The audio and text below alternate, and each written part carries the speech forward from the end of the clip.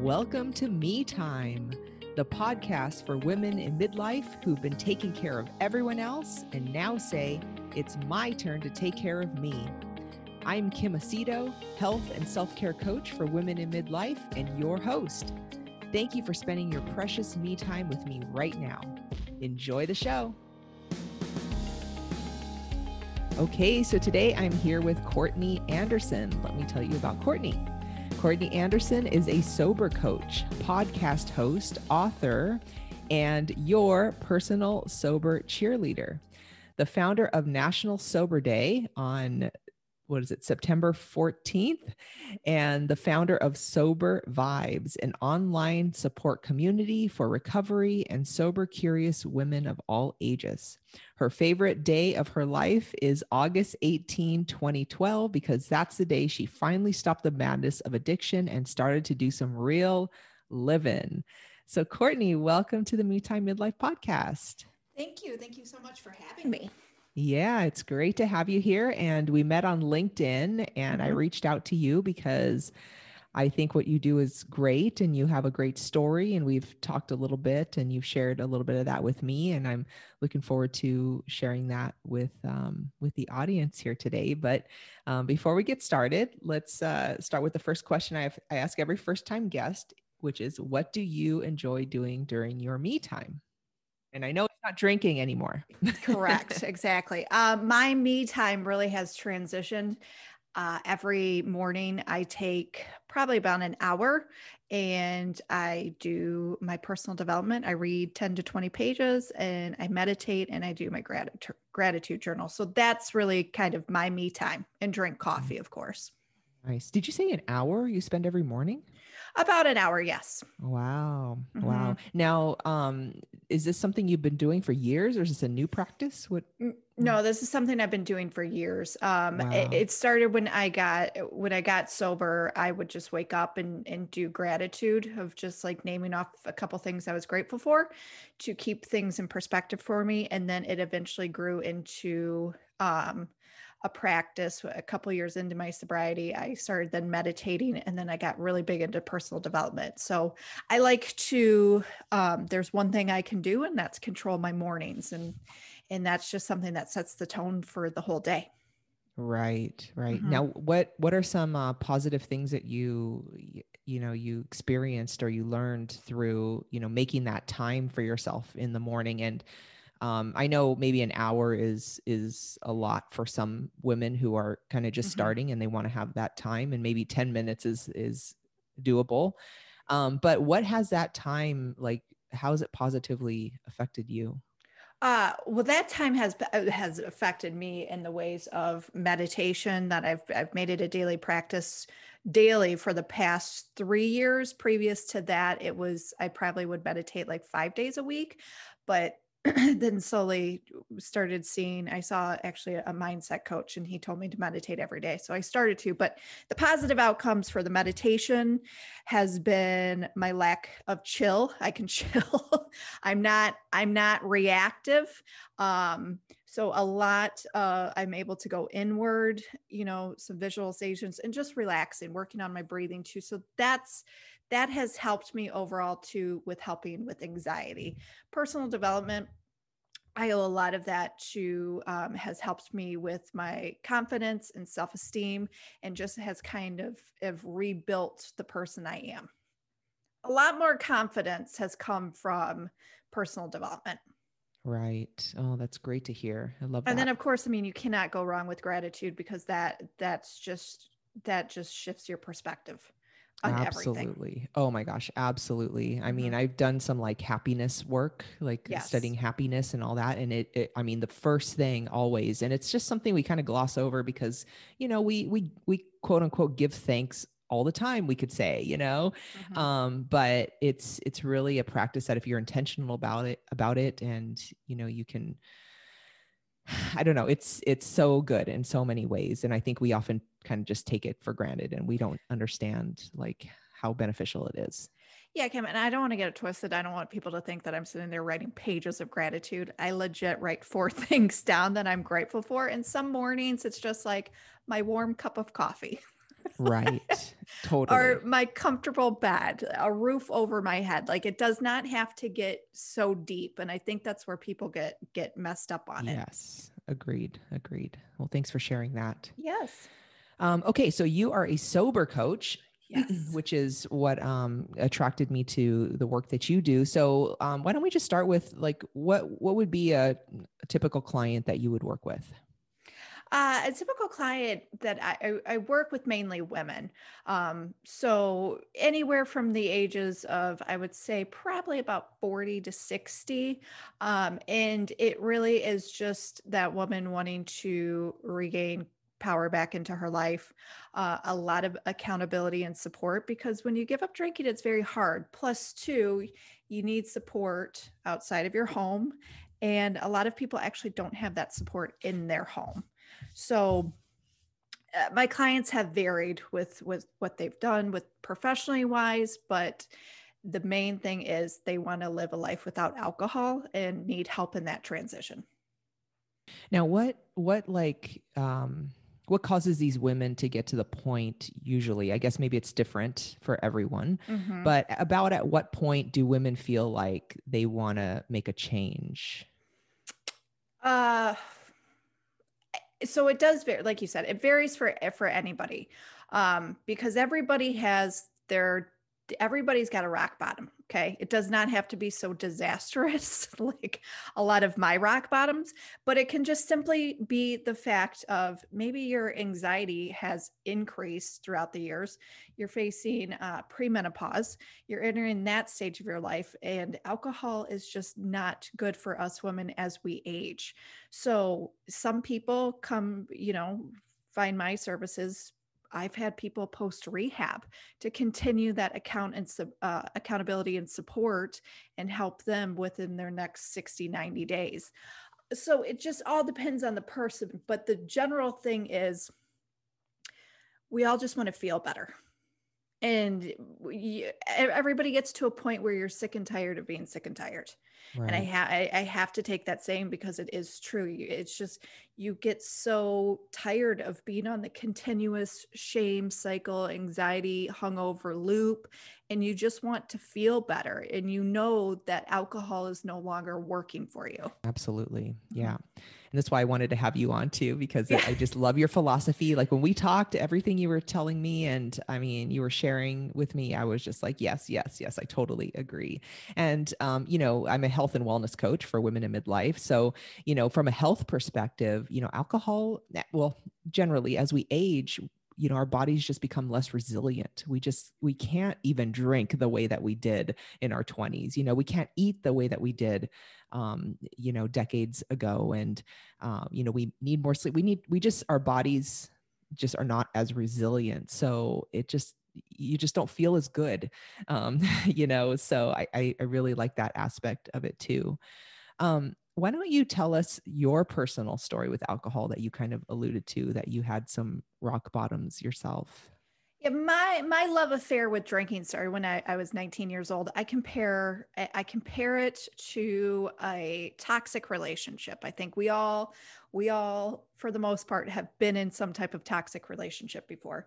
So I was in an extremely toxic relationship with alcohol for 19 or for 10 years. So from 19 to 29, it started off very, very innocent and then grew into something dark. And by 25, I was like, I know I'm going to have to give alcohol up one day because this is no longer working for me.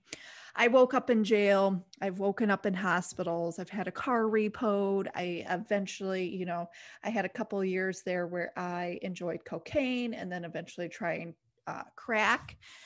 And this is all stuff that would have never happened if I was not in my addiction. I would have never tried crack sober. I just wouldn't have gone there because I just would have been like, oh, that's a terrible idea. But drinking, it sounded like a good time. So into waking up into men's beds where I did not know their name, but obviously had sex with them, ruined relationships and pissing off friends, failed opportunities just because of my drinking, um, schooling, messed up with schooling a bunch. So it just continued to elevate in that 10-year span. However, I was always able to pay my rent and have a job, maintain a job. Wow. So Wow. it was a functioning, a public functioning, but a private non-functioning. Okay. So by 29 years old, I was living with my boyfriend at the time, and I was transitioning from full-time bartending into going into the medical field, leaving the restaurant business, going into the medical field. And my boyfriend at the time, he was like, please don't drink tonight. I was like, yeah, no problem. Of course, when I got there, I started to pound the shots because it was my last shift. And I woke up the next morning. I was told that I had lost my cat, and my boyfriend was like, because again, at this time we were together for a year and a half, and he was like, you can continue drinking, but I'm not going to be a part of this. If you want to stop drinking, that is your choice, and we will work this out. So I found my cat after I had lost her a second time. I found her, and I had made a pact with the universe during those 3 days of her missing. If I were to find her, I would never drink again and give it a shot. And I haven't touched alcohol since August 18th, 2012. Fiona is alive and kicking. We had found her, and that boyfriend is now my husband. Wow. Oh my gosh, what a beautiful story. Oh, I Right. love that. That's So so that, great. yeah. So kind of to sum it up, that is the relationship I had with alcohol. Towards the end of my drinking, I will say that 25 to 29, I spent a lot of time trying to moderate and control my drinking, but it became something that I always ended back to the same spot. And I was not drinking every day, but I was a binge drinker. So I think there's a misconception where people think that you have to have a drinking problem if you're drinking every day. I see. Right, right, right. Okay. So it sounds like you had already been thinking about Mm-hmm. quitting for a Mm-hmm. while, but then like losing your cat was the thing that it sounds like losing your cat more than losing your boyfriend Well, was kind of the thing, right? it was a combination of both, but I just had felt so guilty in that next day and after the drunkenness wore off, where that anxiety shame cycle came about again, where I'm like, I just lost the cat for a second time. And this is a little soul that we rescued off the streets. I mean, that's how we found her. So I had just felt so bad. And, I think that was probably the second or third time I had stood over the bed with Matt and threatened to kill him, and yelled at him, and like, who wants to be in a relationship with that? So I do not blame the man Mm, for uh-huh. being upset. So Right. it was a combination of both. But yes, and I loved him, and that little soul, that little fur pants, that four-legged friend of Mm, mine, it was just sad. right. Right. Yeah. She saved your life. You can kind of see it Yes. like that. Yeah, they Yeah. both did. It was definitely, it was a both, because I Mm-hmm. never had given, nobody ever presented it to me like that. I did not have anybody in my life before where it was like, you got to go to rehab. That was never an option. I was enabled a lot. So many of us drink, Mhm. on occasion, or, I do have to say that, I've had clients who drank daily, usually as um, maybe a coping mechanism. Mhm. They've had a hard day at work. They come home and they have a glass of wine with dinner. They might have a second glass after dinner. It helps them relax and unwind and all of that. And it just becomes kind of a habit. But Mhm. then the way that I work with them is, well, then it disrupts your sleep. You don't get as good sleep. And then when you don't get as good sleep, the next morning, you're tired. And, when you're tired and don't get good sleep, you tend to not make healthy choices. And then so you're not eating well, you're not sleeping well, you're drinking, you're not exercising, you're stressed. And it's just this snowball effect. Mhm. And I'm not saying that it starts with alcohol, it's just a part of it.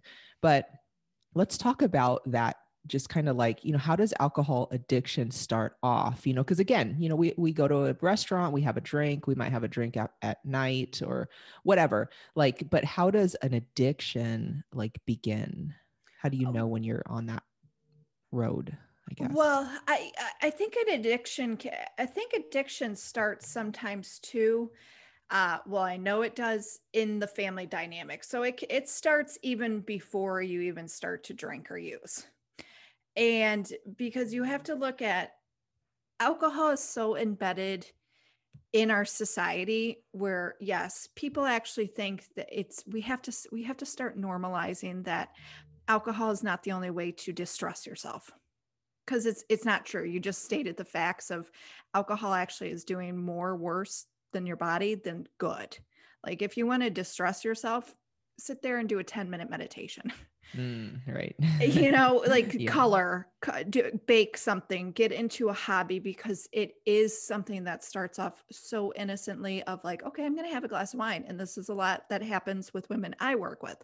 They start off with a glass of wine that eventually ended up to 2 bottles a night. And then they're sitting there being like, how did this happen? And asking themselves that. So it starts off as a habit or very innocently, but I do believe that people are prone with genetics wise with the disease of addiction, because it is a learned behavior and to genetically. So you kind of have to start to look into your own household of how alcohol was presented to you. For me, it was presented as you drank when it was fun, celebrated anything. If you had a bad day, you celebrate. I mean, alcohol was always there. It was like the sixth family member. And then when when you come from a family like that, it's like the elephant in the room. So definitely kind of you have to look of what were your parents doing? How does your parents have issues? Family members have issues. So start from there. But it's kind of one of those things because alcohol is a very highly addictive substance, no matter if you have the gene or not. Right. So that's where you have to look at this, like in, alcohol now today, it's the only drug where you have to explain to people why you're not using it. What do you mean? Like, for instance, if a person... it's so common.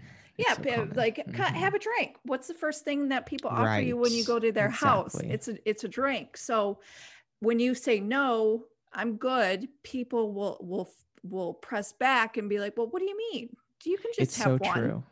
So, but if I was to sit there and bust out a line of cocaine, do you think people are going to ask you, why are you using, or heroin or crack, or, going into the prescription pill problem? So it's just one of those things. It's like alcohol is the only drug that you have to explain to yourself why you're not using it.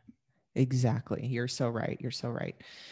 And, something that really bugs me is that you watch like these shows with women, a group of women, and the only way that they unwind, the only way that they can have fun, the only way that they can connect and vent and, enjoy a night together, it has to do with alcohol. Mm-hmm. Like you watch like Sex and the City, or even like Grace and Frankie, which is like, they're in their 70s and they're drinking. I watched that show. I think it's funny. And I really like those two women. But they drink like every episode. And it's just normal. And I just, that kind of stuff really bothers me. And then the marketing behind, just alcohol in general, like alcohol is, it's sexy and it's fun. And, there's all these different kinds of fun looking drinks and ways to drink them. And, like that kind of stuff really bothers me. What about you? It used to, because in my recovery and sobriety process, you got to go through a grieving process. You have to go through the process of what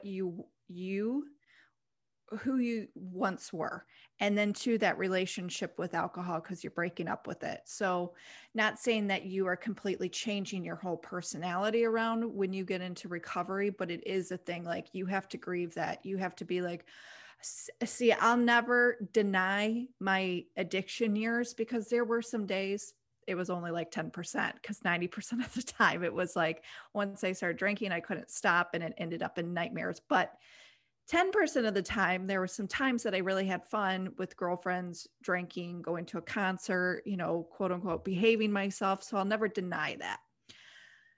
So when I grieved this, I used to get mad at alcohol companies early on in recovery. And then, in the cute shirts that say it's 5 o'clock somewhere, rosé all day, blah, blah, blah.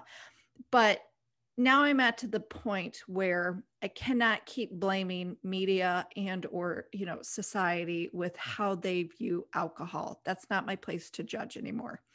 It's in the media. People are getting rich off of alcohol companies. There's a great documentary called Prohibition. I recommend for people to watch it. It's by Ken Burns, and it explains alcohol from start to present day. And when I watched that, I was like, I get it. And it was just a point where I was like, I cannot, again, keep blaming because I have to take accountability. Nobody was opening my mouth and pouring alcohol down it. I was doing that. So, but there is big business, and it's the same thing for the food industry. It was the same thing for the tobacco industry. Yes. Now we have big pharma. So it's just like, Yes. yes, people are making money off of it. I've come to peace with it. In August, I'll be 9 years sober. And it's just the point of you just kind of let it go. What I like to see now in media is television shows about addiction, recovery, people not choosing to drink. And I think that's going to start coming more and more popular. I really, really hope so. I really, really do. Yes. Because that's the thing. It's this illusion. And that's what you have to go through too in your sobriety, that drinking's not sexy, but that is what has been burned into our brains. Like going back to, again, the tobacco company, same with the food industry. Look how they market towards kids. So they get kids at 3 years old, Exactly. Yep. You're absolutely right. Okay. So let's talk about AA. Now, did you go through AA? What was your experience? And what do you think of AA? I think AA is a great community. I did go to AA the first couple weeks of my early sobriety, but it didn't connect with me. And so I had stopped going. And then about year 3 or 4, I believe it was year 4, the summer of that, I went back to AA and partaked in the program for a summer. And I took what I wanted and I left the rest. I think nowadays with 12-step programs, there's this judgment, and people think that you're going to walk in there and, you're going to start getting Bible verses spoken to you. People are going to brainwash you, blah, blah, blah. And it's a great community and has helped many people get sober. And my suggestion for anybody is take what you want and leave the rest. And that is what I did. Because it is sometimes a lot going in there. People don't want to identify as themselves as alcoholics. People don't want to get up and say, hello, my name is, which you don't have to, but there is principles inside that 12-step where it can make people feel uncomfortable. And for me, early on, I was really uncomfortable with God. So now in my recovery process, I'm a very spiritual person, and it does not make me feel uncomfortable. But early on, that first week, the God talk definitely was uncomfortable for me because I wasn't there. I was not there. So there's other ways to recover nowadays. And too, I also believe with AA, you have to, a lot of this stuff was written back in the late 30s, early 40s. So there just needs to be some updating, and 2 white men formed this group. Right. So it's just different. And that's why too, I sat with women. I did not go and sit and mingle with men. I sat with the women because that's where I felt comfortable. Right. Okay. So now what do you do as a sober coach? Like what, I know that you really try to offer alternatives to alcohol as a way to de-stress, unwind, whatever, like you shared, meditation, coloring, those types of things. So is that what you do as a sober coach? Like what could somebody expect if they hire you? Like what would that look like? Yeah, I I do, when I work with somebody one-on-one, I have a group coaching program and I have one-on-one coaching. And one-on-one coaching is daily accountability and support, along with a 50-minute meeting each week. And I'm there again for accountability and support, where I help you out each week of what you're going through. I don't have a program because it's not all designed it's not a one size fits all. And that's what you have to think. Everybody's different. So, but what we work on is habits, finding new habits, finding what brings joy into your life. And me just simply being there of, if you feel like you're needing to have a drink, we talk about it. And I'm there to kind of talk you off the ledge if you need to some days. So, but I do also to give homework out each week of resources of what I think would work best for you, work best for the client. And yeah, I mean, it's just one of those things where it's such a personal, sacred, huh? it is personal. And Yeah. that's where it's just like, one person might be like, I don't want to journal, but I'm Right. very artsy. So it's like, well, let's express yourself into like a painting or coloring, if that's how you express yourself, because not everybody is a journaling freak. Right. It's true. Not everybody can express themselves that way. So you can't ask one person to keep doing the same thing, Right. if it's not working for them. Exactly. And it needs to be able to replace what alcohol was giving them, whatever Yes. that was, that escape or that. Yes, because this is the thing. Anyone can stop drinking and using drugs. But what we're going to work on is the emotional sobriety of it, of sitting there in your feelings of not wanting to escape. And that's where a lot of people have a hard time, and relapse happens for a lot of people because they cannot sit there and they have not allowed themselves to find alternative habits, of healthy habits, especially too, a lot of people have grown up in very dysfunctional homes, and then you get codependency on top of it, and just in acting out and whatnot. So I really try to help people with emotional sobriety of like, okay, instead of wanting to reach for the drink right now, let's work on some exercises for you to not think that way. Right. So, and too, I just like to empower women as well, because it doesn't have to look all doom and gloom. Yes. Now speaking of doom and gloom, let's talk about the pandemic as we kind of wrap up here. Have women, I'm going to assume yes, but have you experienced women have been drinking more, or did they drink more during the pandemic? Did it become more of a problem? I'm going to guess yes. Yes. I mean, you take away people's structure, and it's just, especially too with women who do not have husbands, girlfriends, boyfriends, significant others, and they're living alone. I mean, but this has happened with men too. I was just talking to a friend, and he told me he's like, I'm taking a break from drinking. And again, I don't think not everybody who drinks has a drinking problem. There's just a couple million of us who alcohol does not go hand in hand with. So, but it's just, yes, the rise of addiction in the past year and a half has been, it's sad. But what else? I mean, I don't blame people for sitting at their house and getting hammered. It was scary times. Totally.